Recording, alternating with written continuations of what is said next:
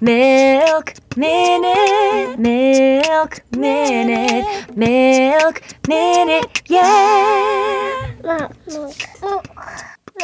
Milk. This is Maureen Farrell. And Heather O'Neill. And this is the Milk Minute. We're midwives and lactation professionals, bringing you the most up-to-date evidence for all things lactation, so you can feel more confident about feeding your baby, body positivity, relationships, and mental health. Plus, we laugh a little or a lot along the way. So join us for another episode. Welcome to the Milk Minute podcast, everyone. Hey friends, it's really good to be here again. I love when we get to record new episodes. It feels like though we have had absolutely no time for the last couple we did. Yeah, no time. I'm at home today, so disclaimer, there's 2 4-year-old girls here, very likely to be interrupted. I had to put on my cheetah print bathrobe just to feel like I was in my robe of shalom.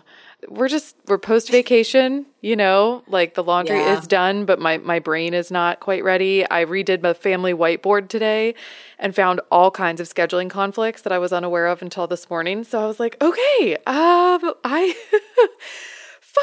I feel like that's about to be me, Heather, because Ivan and I are just coming off of this wilderness camp that we usually teach at, which frankly, I love to do, but it just doesn't fit in our lives anymore, And I've been making all these appointments for the next week, kind of without his input, just hoping his shit is on the calendar. And I feel like as soon as he comes home, there's the 4-year-old. Yep. Mm-hmm. I feel like as soon as he comes home, he's going to be actually none of that works. And I'll just be great, fuck my life. Yeah. Yeah, I can't wait to reschedule all of that stuff I just scheduled. Exactly. It's going to be amazing.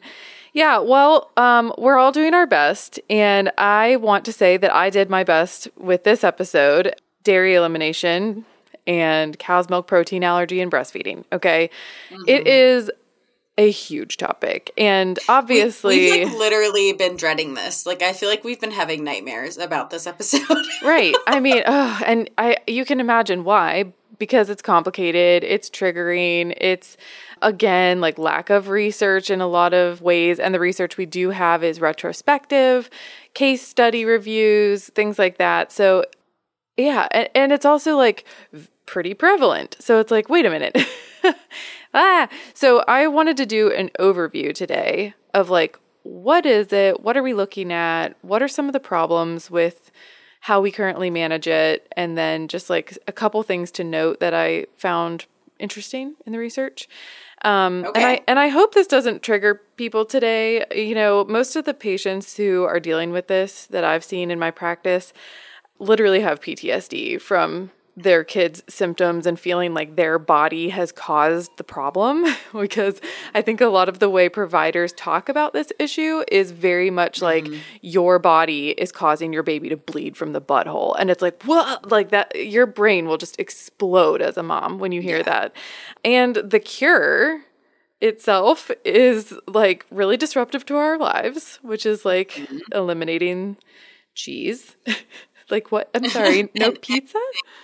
And the times moms call me and they're oh no, I didn't know there was dairy in this. What's going to happen? It's the end of the world. I'm I know it feels like that. Yeah. I'm so sorry. We don't know. Let's find out together. And then of course people get upset because the real test for whether or not the kid actually has it is reintroduction. So it's full submersion technique as far as anxiety goes. It's oh, you're afraid of swimming? Well, jump in the pool. You're but how about all of the issues that my kid had? So there's a lot of anxiety around this, and I just want to acknowledge that up top. We are going to try to make this digestible. Hopefully we can, hopefully we're not all bleeding rectally by the end of this episode. I certainly hope not. On that note, if you guys need support going through this issue or any other, here's a reminder. We both do private consultation. We both offer them virtually. You can literally always find those links in our show notes, and we would love to help you.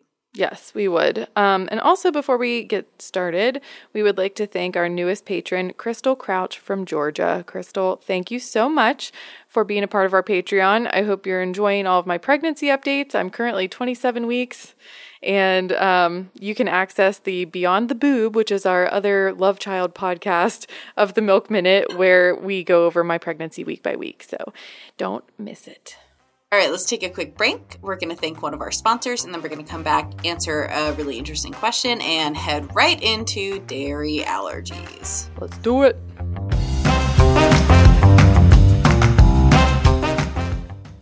Imagine a world where you seek lactation care and it's easy, and someone greets you at the door and they're nice to you, and they give you a hot cup of tea and let you sit on the couch and talk about all the issues, not just the breastfeeding issues. What a cozy fantasy. Is there anywhere that's real? Oh, it's real, girl. It's real. And I've been building it for quite a long time. My business is called Breastfeeding for Busy Moms, and me and every member of my team are trained in our three major tenets, which is accessibility, kindness, and personalization. If you want to book a consult with Heather or anyone else on her team, you should head over to breastfeedingforbusymoms.com. We do accept some limited insurance, and we'd be happy to walk you through it if you want to give us a call. And that number's on Google. So go sit on the cozy couch with Heather at Breastfeeding for Busy Moms. Love you guys. All right, welcome back, everybody. Today's question was emailed to us by a listener named Melissa D. And Melissa says, "Hi, I absolutely love your podcast. It saved my breastfeeding and pumping journey when times were tough. Thank you, thank you, thank you." Well, you're welcome. My little is almost 3, and we are down to breastfeeding once a day before bed. I'm looking for info on breastfeeding and phentermine. My doc just prescribed it to me for weight loss. I couldn't find anything in LactMed. Any chance you can link me to the episode or some info before I make a decision on this medication for myself? Thanks so much. You know, I have been thinking about doing an episode on like weight loss medications. I didn't tell you, Heather, but it's not the first time we've gotten a question like this. And it's a hard one because there's so many different like classes of medication used on and off label for this purpose. But phentermine is a tricky one. So Infant Risk has it classified as an L4. And honestly, like one of the main reasons it is a higher risk medication is because it has a very small molecular weight and is more likely to have a higher dosage in milk. Yeah, but question, if they take it in the morning, because phentermine is like speed. It basically makes you really speedy.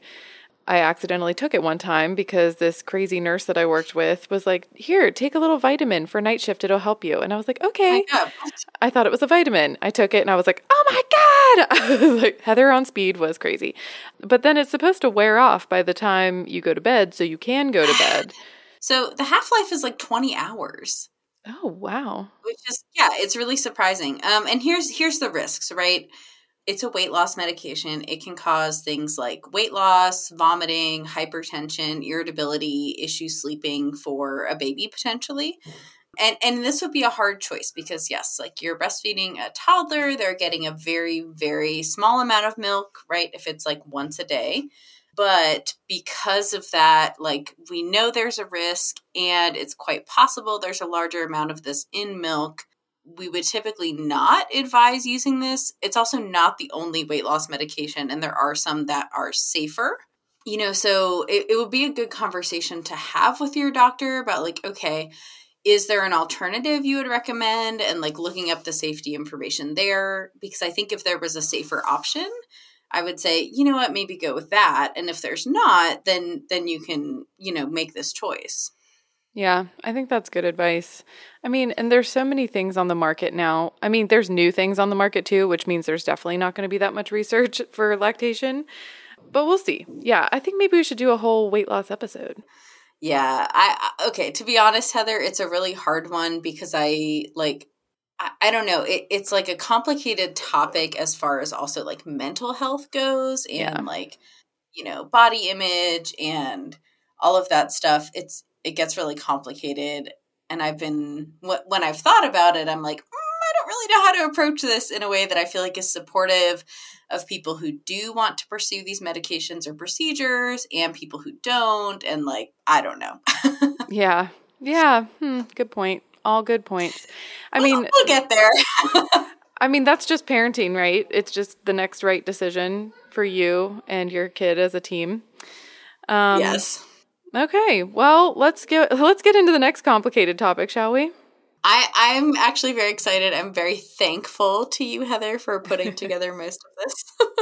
I'm so insecure about it. Like, you do such a good job putting together your heavy-hitting episodes that I'm like, I was really stressing. I know I'm like late putting it together, and I'm like, oh my God, I hope it's as good as Maureen's. Honestly, if there's parts that don't make sense, you're like, I'm sorry, my baby's eating my brain. We'll forgive you. I have the placental shunting, which they say is not a thing, but I think it's lies. Whatever. I'm going to say it's a thing. Yeah, me too. Okay, well, let's start with the basics, right? So what is a dairy allergy? So it's an immune system reaction to one of the 20 proteins that are found in cow's milk. Okay.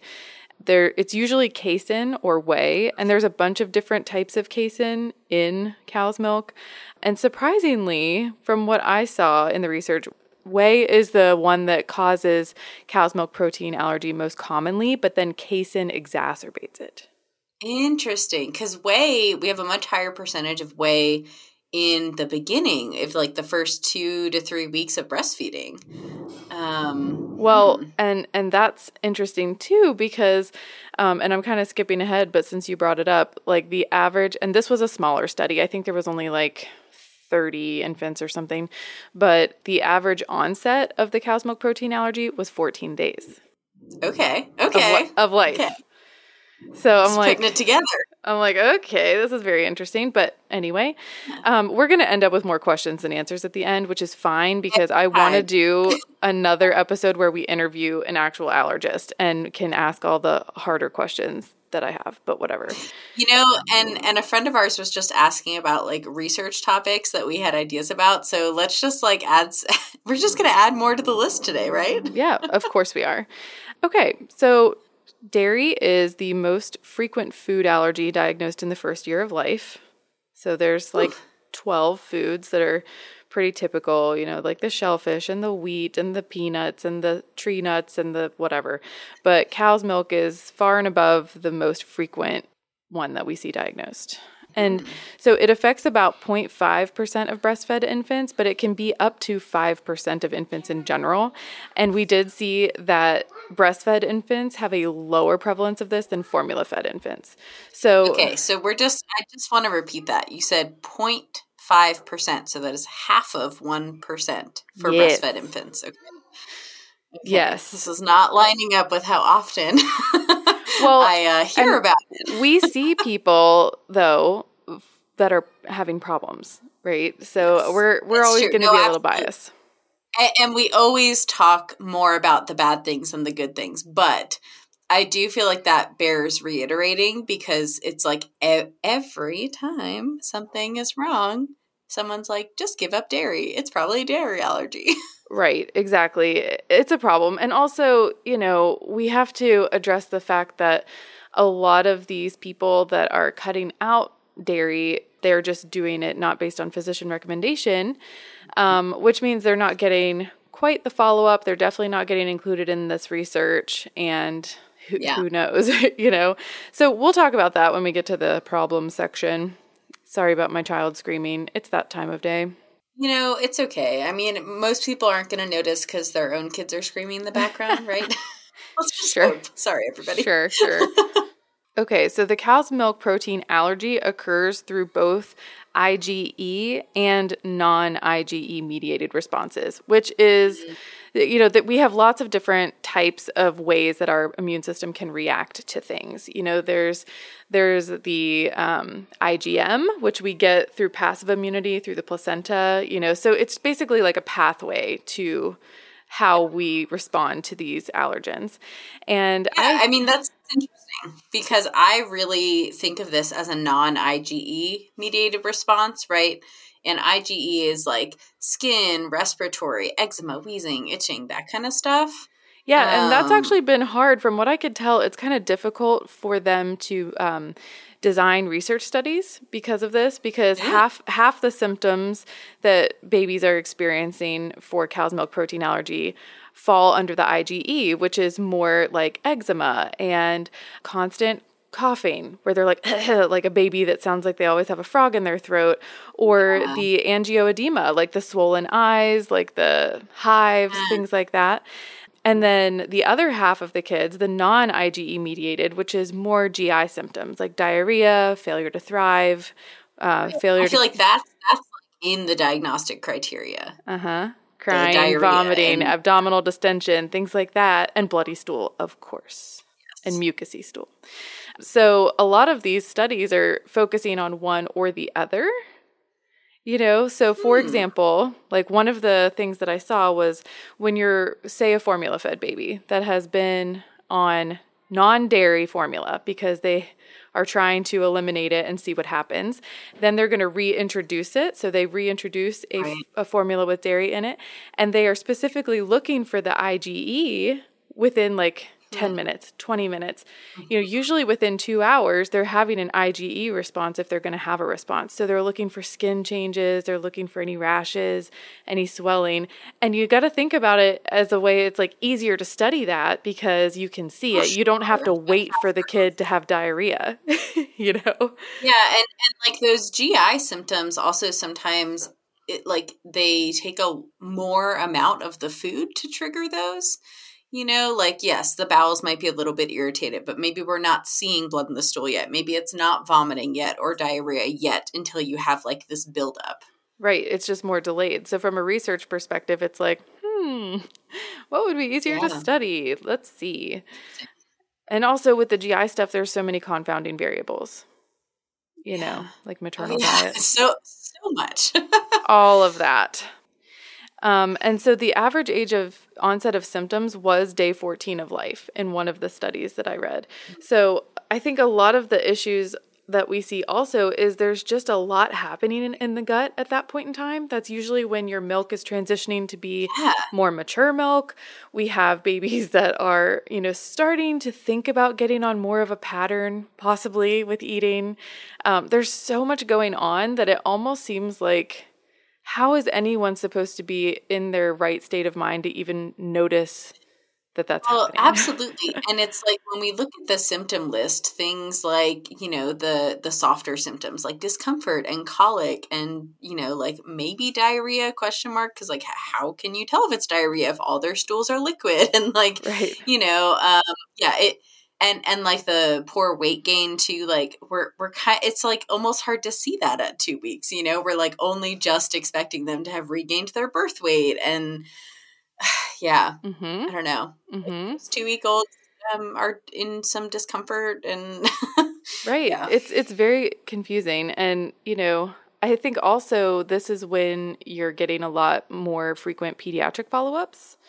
So if you do have any of those symptoms, it's probably getting caught a little bit earlier because you are having more frequent trips to the pediatrician as opposed to, say, between the 2-month and the 4-month, where there's probably a lot going on, but your pediatrician may not catch it until 4 months. Anyway, these are all, again, questions, but the good news is, let's shed some good light on this, is that cow's milk protein allergy is typically self-limiting, which means that it eventually resolves on its own, even if you do nothing. So like even if your baby is bleeding rectally and you are still eating dairy and you're like, whatever, he's fine, he's gaining weight. The good news is even though they are bleeding from the butthole, most of the time they look great. They're healthy otherwise, most of the time. And I've definitely seen that too, where they're like, okay, I found blood in the stool and like nothing else is wrong. Right. And their weight gain's really perfect. Right. Yeah. And it's hard, it's hard then to be like, okay, yes, we have evidence that there is bowel irritation, but like, are we really going to eliminate all dairy? Because there's risks to that. Okay. There's risks to that. Well, we'll talk about that too. So I have seen, though, some studies suggesting that the rate of resolution is slowing down as more and more toddlers and adults are lactose intolerant and not able to tolerate the milk protein either, which are two different things. Interesting. the rate of adults and toddlers who are lactose intolerant is increasing? Because I thought it. Oh, okay. So I listened to a great "This Podcast Will Kill You" episode on lactose intolerance. So highly recommend it. Reminder that it's actually like the normal state for adults. Yeah, is to like not eat lactose because our bodies don't make the enzymes to digest it anymore. So yeah, very neat. And I will say, though, that the study I read about this showed that 56% of kids formerly diagnosed as cow's milk allergic became tolerant at 1 year of age. So that's pretty good. And 77% were tolerant by 2 years of age. And then as adults, less than 0.5% of adults are reported to be allergic to cow's milk protein. So. Yeah, interesting. And the proteins aren't typically the problem as an adult, it's the sugars. Right, exactly. So the resolution is slowing down, which makes me kind of wonder, like, are these elimination diets limiting exposure, causing more allergies later, you know, like the peanuts, how everyone was like, oh, your kid could be allergic to peanuts. And so every mom threw away all their Jif peanut butter, and then the peanut allergies in the kids, like school-age children, skyrocketed.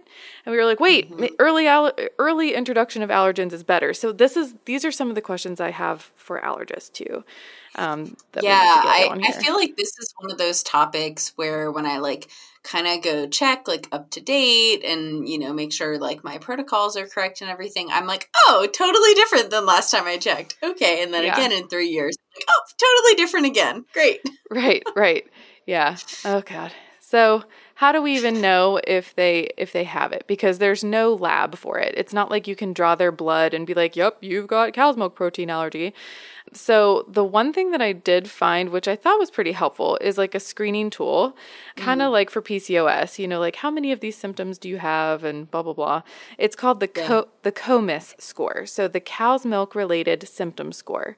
And this is a tool that providers can use to determine if the baby has enough symptoms to fall into a category of CMPA. The current recommendation would be a cutoff of 12. So if your kid gets a 12, then we would say, okay, you know, a food elimination diet is probably worth it in your situation. Most of the time, from the couple of studies that I read where people were using this COMIS score with food elimination, the kids that were actually positive, like they determined to be later positive, had a significant decrease in their COMIS score. So like down to like 4 instead of 12. Right.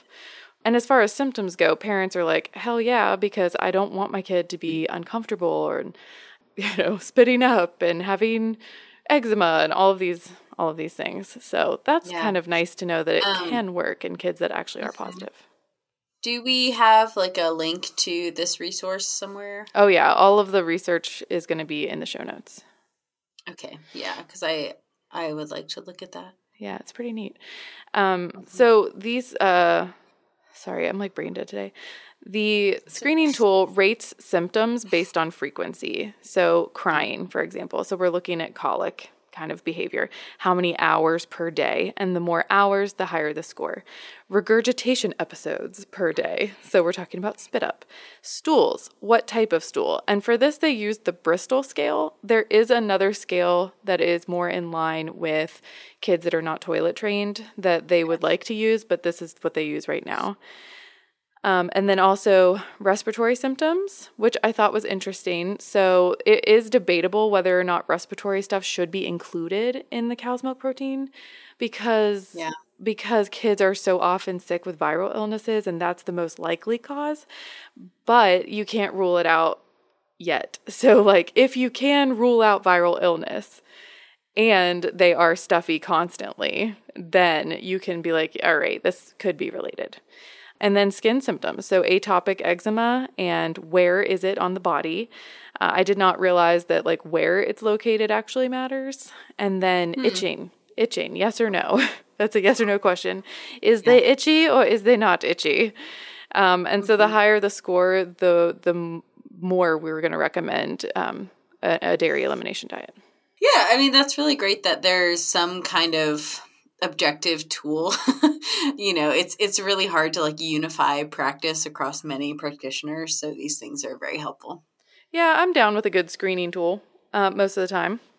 Yeah, and it's important to emphasize that it's a screening tool, meaning it's going to catch some cases of this issue of CMPA. It's not going to catch everything in itself. It may not be diagnostic, right? But this is kind of like a wider umbrella to catch kids who might fall into the category of CMPA. Yeah. Yep. And actually, let's skip down to the problems that I have with all of this, because you just highlighted one of them that I think is really important. Okay. So misdiagnosing cow's milk protein allergy can be a big issue. Yeah. And you guys have heard us say that like 8,000 times. Yeah. Yeah. So, and this goes both directions. So, we don't want to assume it's a cow's milk protein allergy and miss something like necrotizing enterocolitis or like a serious infection or Hirschsprung's syndrome or something more serious. But we also don't want to run a million labs and tests on a baby thinking it's like sepsis or something really crazy. They only have so much blood. Like, we're not going to do like a million blood draws on this tiny human. Yeah. And so, unfortunately, the go-to is usually like, well, Mom, why don't you just cut out dairy and see what happens? Right. That's the easiest thing. Yeah. But here's the other problem is most of the time when somebody recommends that you cut out dairy, they do not also give you a nutrition referral or a dietary referral. Yeah. And that can be a problem because a lot of us, myself included, have very dairy heavy diets. And so it's like, oh, okay, what do I eat? So, a lot of people are eliminating food just in case it has dairy in it, even though it might not. That might be all their protein, know, like that. Yeah, or like all their calcium or, all the vitamin D they get might be from vitamin D enriched milk. Like, Yeah. And that's the problem because although the macronutrients of breast milk are basically all the same, the micronutrients are not. And that can be based on the maternal diet. And so we really need to at least acknowledge that a food elimination diet can cause a significant disruption in lifestyle, anxiety, like crazy amounts of anxiety. Like, did I accidentally eat dairy today? Is that why he farted? I don't know. And we never want to be sacrificing the health of the parent for the health of the baby. Like, and that happens so often where we're like, okay, you just need to wake up and feed them more. You just need to change your entire diet. You just need to make these changes and your baby will be fine. And then nobody checks in on you. Mm-hmm. Yeah, it's a problem. And then also, like, is your partner going to be supportive of that? It's so hard when you go on vacation. I don't know. It's just, for me, before I recommend an elimination diet for anyone, I'm also looking at, like, do they have a history of anorexia or bulimia or... 100%. Yeah. Yes. You can send somebody into a serious tailspin with an offhanded recommendation. Oh, just cut out dairy. It's like... Yeah, and like, I always screen for that for the clients that I begin to see in pregnancy. But, it's something that I don't always ask initially on intake for lactation patients. And it is really good to kind of like take those steps back and be like, oh, okay, here's some patient history we need to go back and get before we dig into your diet. And, something I do when I am recommending dairy elimination, which like, maybe I don't recommend it enough, but it's really rare that I do, is that I have my patients keep a diet log for about a week, and I give them like a paper and I'm like, just, to the best of your knowledge, don't stress about it. Just like write down what you eat and then come back. And I like, cause I look and, most of the time it's like, hey, 50% of your meals have lots of dairy. This is going to be a major change for you. Yeah, exactly. And also one of the questions that I have for somebody out there is like, and I couldn't find this in the research really, is it amount based or is it present or not present? Is it... well, anecdotally, right? Like, I think you and I have seen cases where we're like, oh, you eat a lot of dairy. Let's see if we can eliminate some and just like see what happens and things get better. But we can't be totally sure that that's what was going on. I don't know. Right, exactly. And if I'm going to go that route of just like this 50-50 thing, then I'm not that worried about the baby. Like for me to recommend something so disruptive, that baby better actually have a pretty high COMIS score. They better be serious.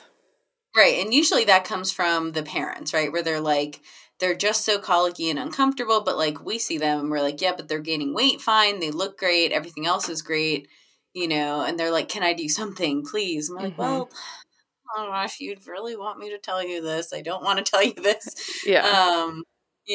Sometimes it's like I've had a couple cases where people like show me like the protein smoothies they're drinking, and I'm like, oh, it's like all casein. What if we just stopped those and see how it goes? And then like that gets better. So, anecdotally, that indicates to me some cases might be amount based, but that's not research based. Right, exactly. And I just, we are so big on research here at the Milk Minute, and that's why I really would like to dissuade anybody from making an offhanded comment to a peer Please God. about eliminating any kind of food, not just dairy, but like, please keep in mind that there is a whole consult that has to go into this, and you can literally just jack up someone's entire mental world when you make an offhanded recommendation like that without the time and energy and expertise to explain it.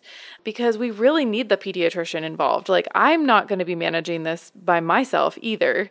I'm going to be pulling in a pediatrician for sure and making sure that we're all on the same page. They're looking at baby. I'm looking at mom a lot more. I'm like, yeah, baby looks good, but like, how are you doing? Is this fine for you? Let me just throw out there, like, one of the reasons that Heather and I are so emphatic about this is because of the prevalence of disordered eating behavior. There are some studies that show up to 75% of women have reported disordered eating behaviors and symptoms consistent with eating disorders throughout their lifetime. Okay, 75%. Especially, our generation seems to have a very high prevalence of it. Everyone knows the whole almond mom thing of the 90s. Very small comments like that can be very triggering, can cause someone to go right back down into behaviors that maybe they've worked really hard to get out of, or might increase things that they are dealing with currently. And it's just, I don't know, we just really shouldn't ever like comment on somebody else's diet unless, that's appropriate for us as a professional, unless we've like been asked our opinion. Yeah. And then let me also just mention that weight loss or failure to stay on the growth curve is one of the things that is associated with a severe cow's milk protein allergy. But so is having a mom who has a history of eating disorders. So we often see those moms tend to put their babies on more like restricted scheduled breastfeeding plans. And then we will see a decrease in that weight. So like they are actually more at risk, if that makes any sense. So just for sure. Bear that in mind. Does. And then and just take that seriously. I can't emphasize that enough, especially to the providers that listen to our podcast, the other lactation consultants and pediatricians and OBs, like really to understand the impact of your words, particularly as someone who has like given authority. For sure. And then be very clear about timelines too, because, one of the other issues is that the best way currently that we have to diagnose this cow's milk protein allergy is to reintroduce it into the maternal diet to see if the symptoms happen again. So this is known otherwise as a food challenge test, which just automatically is like, oh my God, it's like a Spartan race for babies. It is so stressful. It's so stressful. And, so one study I read recommended the oral challenge after 2 to 4 weeks of the elimination diet, which I thought was very surprising because I can tell you firsthand that most of my patients don't even bother reintroducing it until the baby is like 6 months old.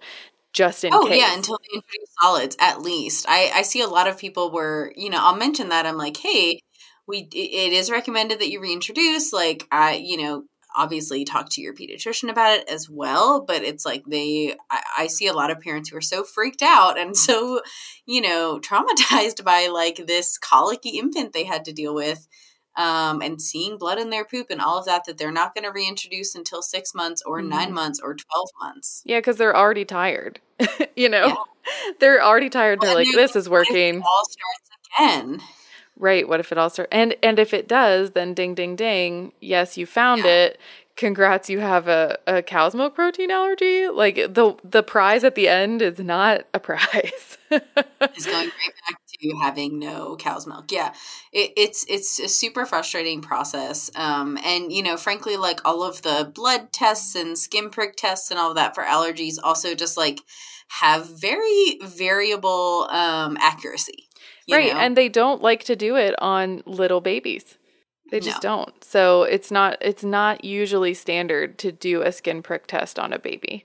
It's so much easier to imposition the mom, which is Yeah, and I mean, honestly, those skin prick tests come back with lots of false positives, and that is more frustrating and more challenging if that comes back and they're like, oh, and also here's 12 other things your baby's allergic to. And you're like, what? They're like, in fact, don't take your baby outside. Thanks. Yeah. And so it does also take a while to get the cow's milk protein out of your system as a breastfeeding parent. Yes. Can we talk about this? Because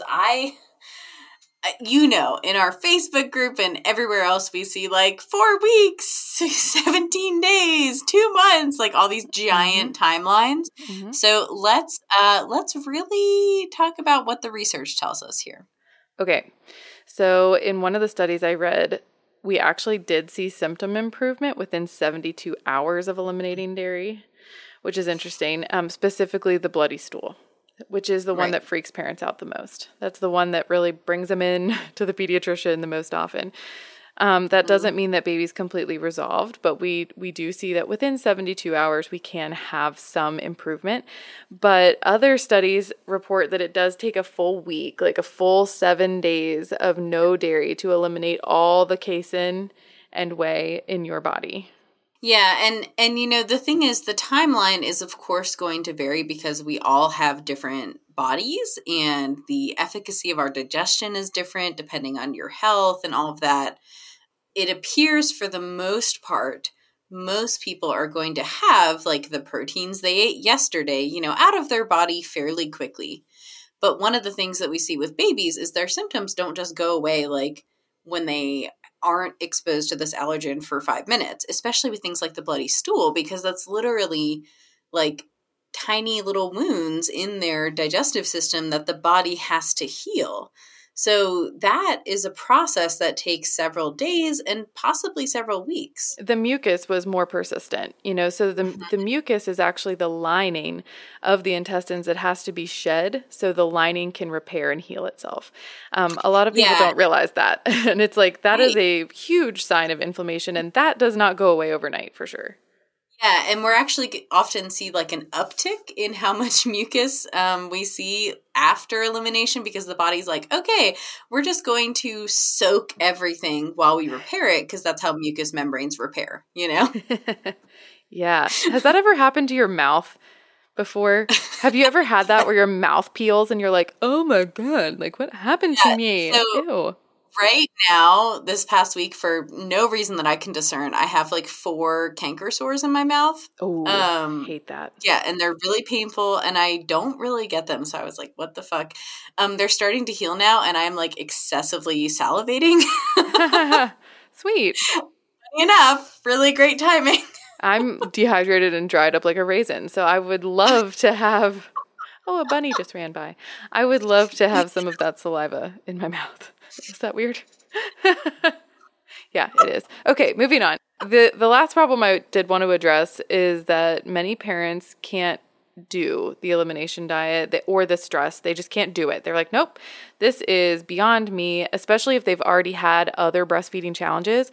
So they end up switching to formula, and then they don't really realize when they are switching to formula that they are signing up for a hypoallergenic formula, which is actually very expensive, and it still has those proteins in it. They're just more broken down. It's kind of like ABC gum, like already been chewed, so their body doesn't have to work as hard to digest it. Absolutely. And can I just say the first thing that came to mind when you were like, some parents just can't eliminate that. I've heard pushback on that when I have conversations with other professionals. The most often I see that is when a parent is dependent on something like WIC for their groceries, which like you can only get certain kinds of food with that program, right? And they give you a lot of milk, like a lot of milk. All the milk you could ever want. Butter, a lot of cheese.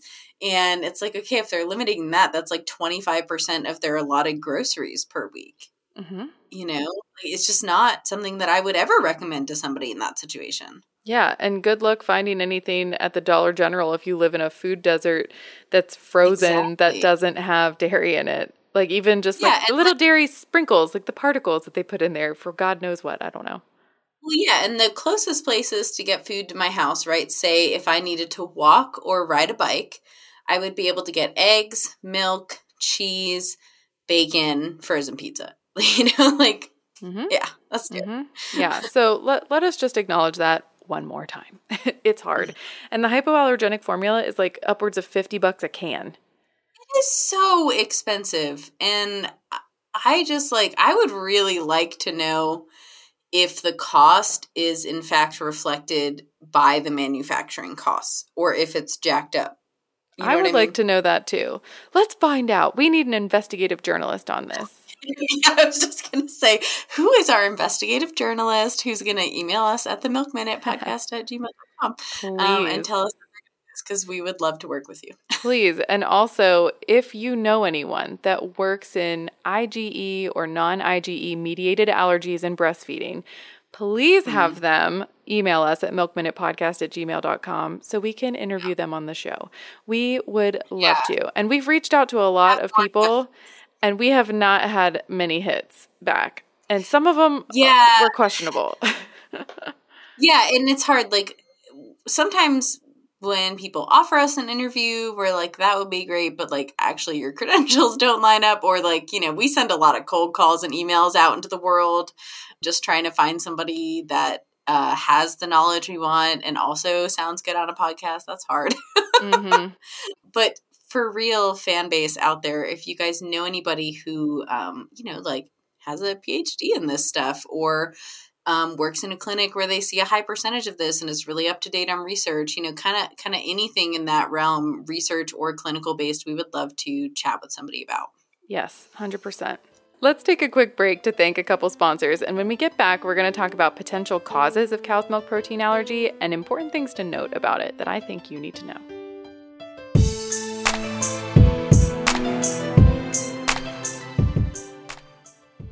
I tell all my patients who are brand new parents to put a list of soothing techniques on the refrigerator so they can both remember what they've already tried for soothing baby.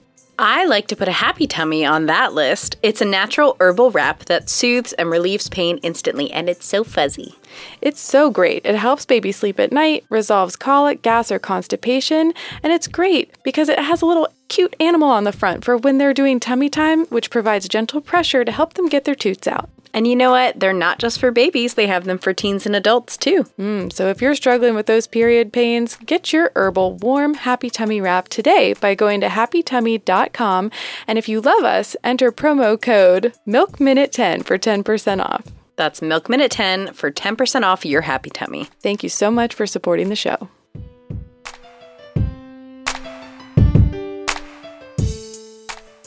Heather, when you were nursing Heidi, did you get thirsty every single time? Every single time I sat down to nurse, it was like the Sahara Desert had taken up residence in my mouth. Same. And my go-to drink right now is Liquid IV. Oh, me too. Liquid IV makes your water work harder because it has a hydration multiplier in it that's great tasting, non-GMO, and it actually has cellular transport technology that delivers hydration to the bloodstream faster and more efficiently than water alone. You can also get their immune support blend, energy blend, or even one that helps with your sleep health. My personal favorite is lemon lime, and I think it actually makes me drink water 2 times faster, which is always handy when you have a screaming baby in the room. I really like the tangerine, and if you want to try that today, you can go to the link in our show notes and use our discount code MILK_minute for 15% off your order. That's MILK_minute for 15% off your Liquid IV today. Happy drinking.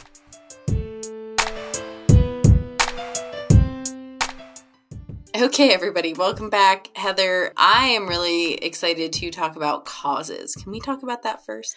I mean, yeah, we can try. So what causes this hellscape of a dietary problem?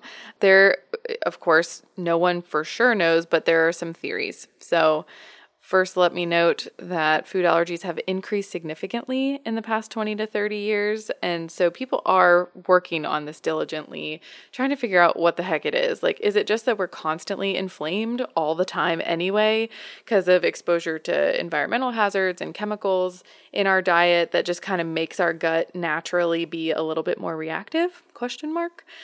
Right. It's probably a culmination of a lot of those things. But one of the things that I did find that was very interesting is we do have a strong link between low vitamin D serum levels and cow's milk protein allergy. That was very fascinating to me. Really, just since I've been in school, since I did midwifery school, like, I don't know how long ago, 7 years ago or something, we started to see vitamin D research coming out about immunotherapy and like, okay, why, what is the connection there? Like, why are people with low vitamin D getting sick all the time? Like, we just thought it made you happy or sad, oh, vitamin D, are you depressed and tired? You probably don't have enough. But as it turns out, it's like, oh, low vitamin D, actually you are more at risk for having like vaginal yeast infections and things like that. Vaginitis. Yeah. And I think really the more that we look at this, the more we realize like things are just so darn interconnected in the human body. Yeah, absolutely. And most of us, especially in the past 20 to 30 years, as you've talked about before, our food is deficient in vitamin D. Like, we're just not getting enough of it because our food is grown indoors most of the time. And who takes cod liver oil anyway? Yeah. And, we do have a vitamin D episode that we'll link in the show notes, but we do recommend supplementing babies with it and yourself. I mean, if you're below 30 for your vitamin D level, you need to be supplementing yourself for sure. Yeah, thanks for the reminder. I haven't taken mine in like 2 weeks. Same. Okay, note to self, we're going to do that again. Yes. Also, second note there, if you have an autoimmune disease, please get your vitamin D checked like more often, because a lot of the time we simply use more of it because our immune systems are just like going crazy. Interesting. I didn't realize that. Okay. And then also family history. So if we have family history of atopy, which is a tendency to develop allergic crap, such as seasonal allergies, asthma, eczema, and if it's a first-degree relative, you have a 20 to 30% chance if one of your parents has it.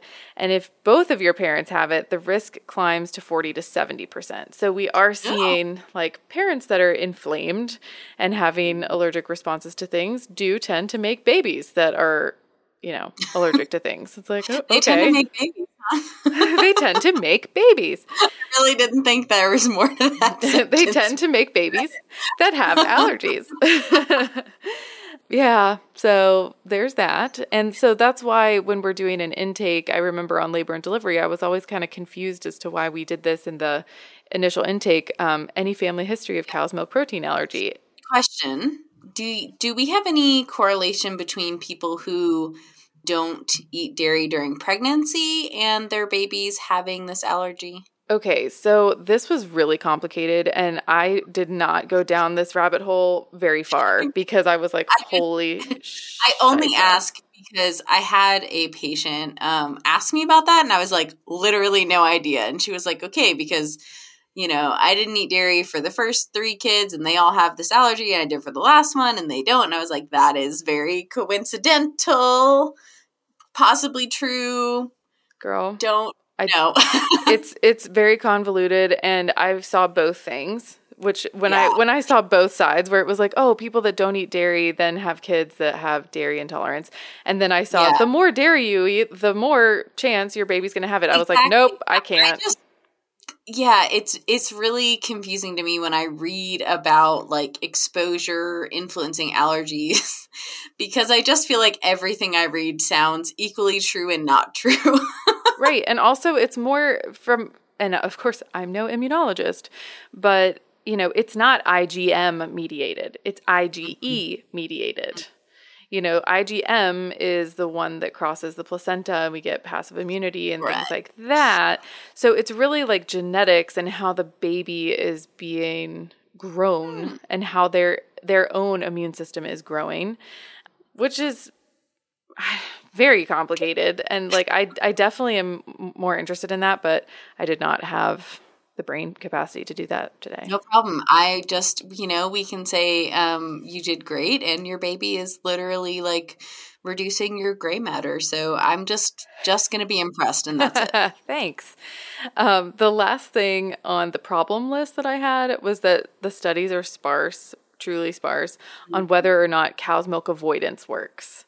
So most of these studies, like I said, are retrospective chart reviews. And then also a lot of people think that they've eliminated dairy and they haven't. They're like, nope, I eliminated all milk. And then you look at their diet and you're like, boo, you just ate some yogurt. And they're like, oh, I didn't know Greek yogurt was dairy. And you're like, yeah. And really, like what I see a lot is that things like casein and whey are put in isolation into other processed foods. And, you're just not necessarily looking for those words. And granted, a lot of them are supposed to have that like allergy summary on the bottom saying that there is dairy if those are present, but not always. Yeah, not always. So it's kind of like you can't watch everybody and see everything that they're putting in their mouth and be like, oh, nope, sorry, Sally, that's not supposed to be eaten. That has dairy. So it's really kind of hard to control for it because it's over a long period of time also. Okay, so things to note. Let me tell you a couple interesting things. I'm noting them. Okay. It's not likely, from what I saw in the research, that a preemie born less than 30 weeks can be already sensitized to cow's milk protein. Okay, and this is because their immune systems are not fully developed at that point. And makes sense. And they've kind of pinpointed somehow that most immune reactions related to cow's milk protein allergies happen after 32 weeks of gestation. Can they have any allergic reactions prior to 30 weeks gestation? I don't know. You don't know. Sorry. I don't know. Question. I don't know. But they also are, because they're preemies, they're more at risk for GI stuff anyway. Like gaps in their cellular matrix, that causes blood. All the things. But yeah, okay. And so just something to note. So if you have a preemie and you're struggling with any of these things, like don't just assume it's cow's milk protein allergy. It could be something different. Mm-hmm. Acute reactions can happen within 2 hours of administering cow's milk directly. Right. Not through breast milk. So got it. I found that very interesting. So we sort of touched on that earlier in the episode, but for formula-fed babies, it's a lot easier to do the oral challenge test, because then you just give them formula that has direct dairy in it, and you kind of measure it at, you give them like 5 milliliters, then 10 milliliters, and then 20, and then 30, and you measure and you look at their skin and their swelling and all of these things over 2 hours. And so a lot of times within 2 hours, they're having that kind of a reaction, which I found very interesting. Okay. We need to talk about the milk ladder quickly. Please, let's do it. Okay, so if you don't know what the milk ladder is, it was designed for non-IgE cow's milk protein allergy. That's the poopy one. The poopy one. But one. It has been used for IgE as well, just to see if it works, because we throw spaghetti at the wall with this stuff. Does it work? I don't know. So basically, it's a 12-step approach to reintroducing dairy, and they do it in a way that's like, okay, we're going to do baked dairy. So the proteins are a little bit more broken down.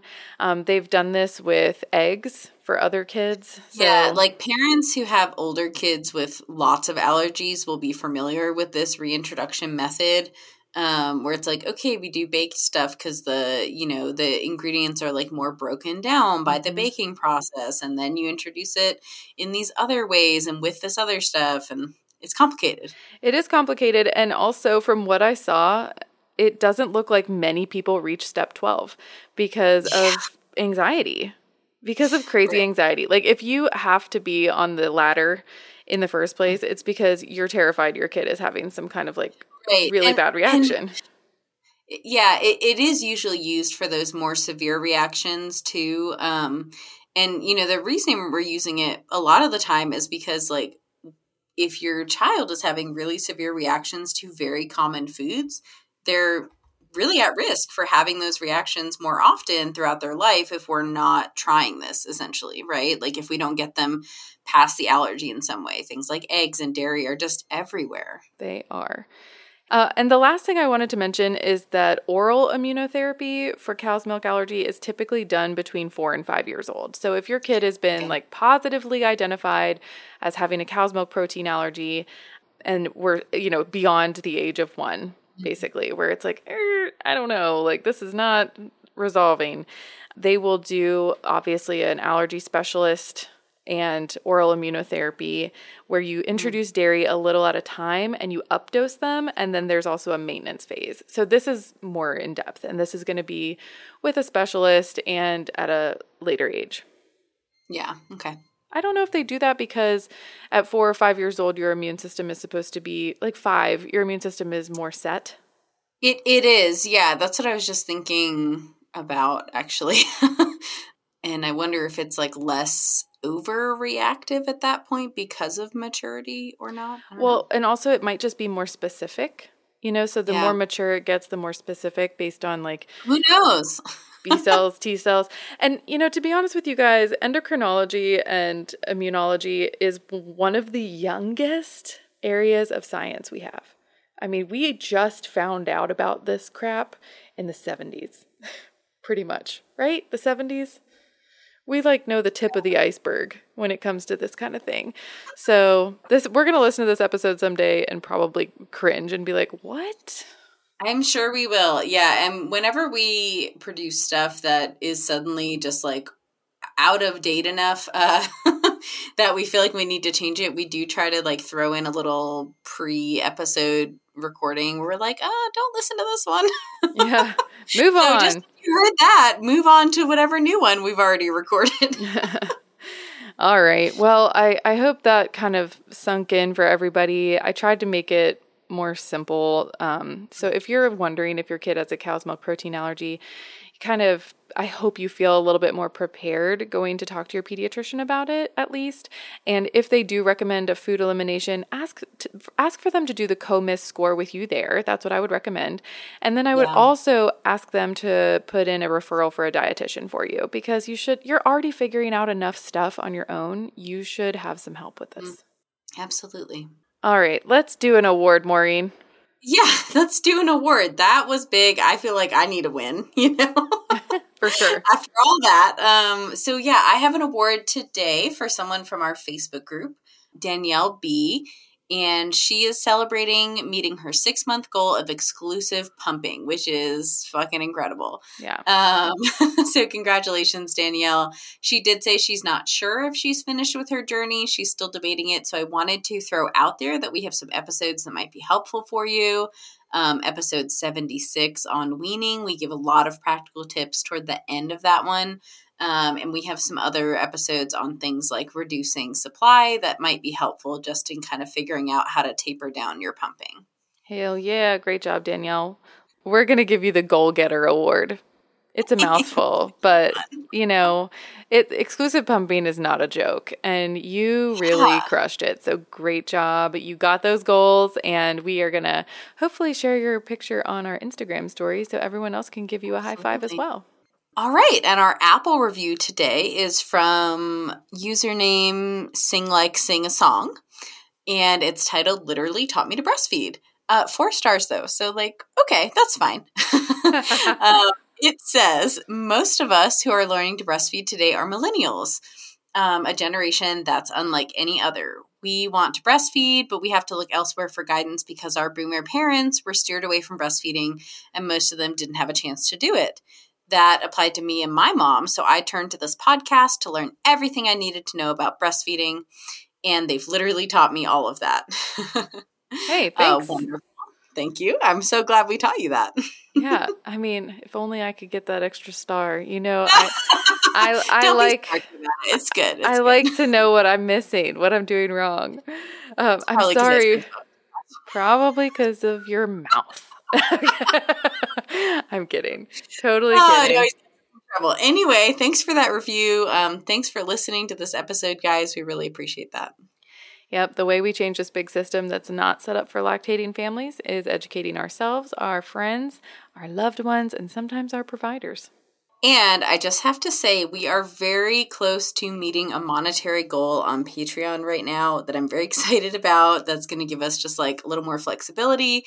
So if you liked this episode, any other episode, if you want exclusive access to our second podcast, Beyond the Boob, please join our Patreon at patreon.com/milkminutepodcast. Or leave us an Apple review. Any amount of stars, really, but 5 makes my heart happy, and we'll read your Apple review on air. We definitely will. All right, everybody. We'll see you next week. Bye-bye. It's a milk minute.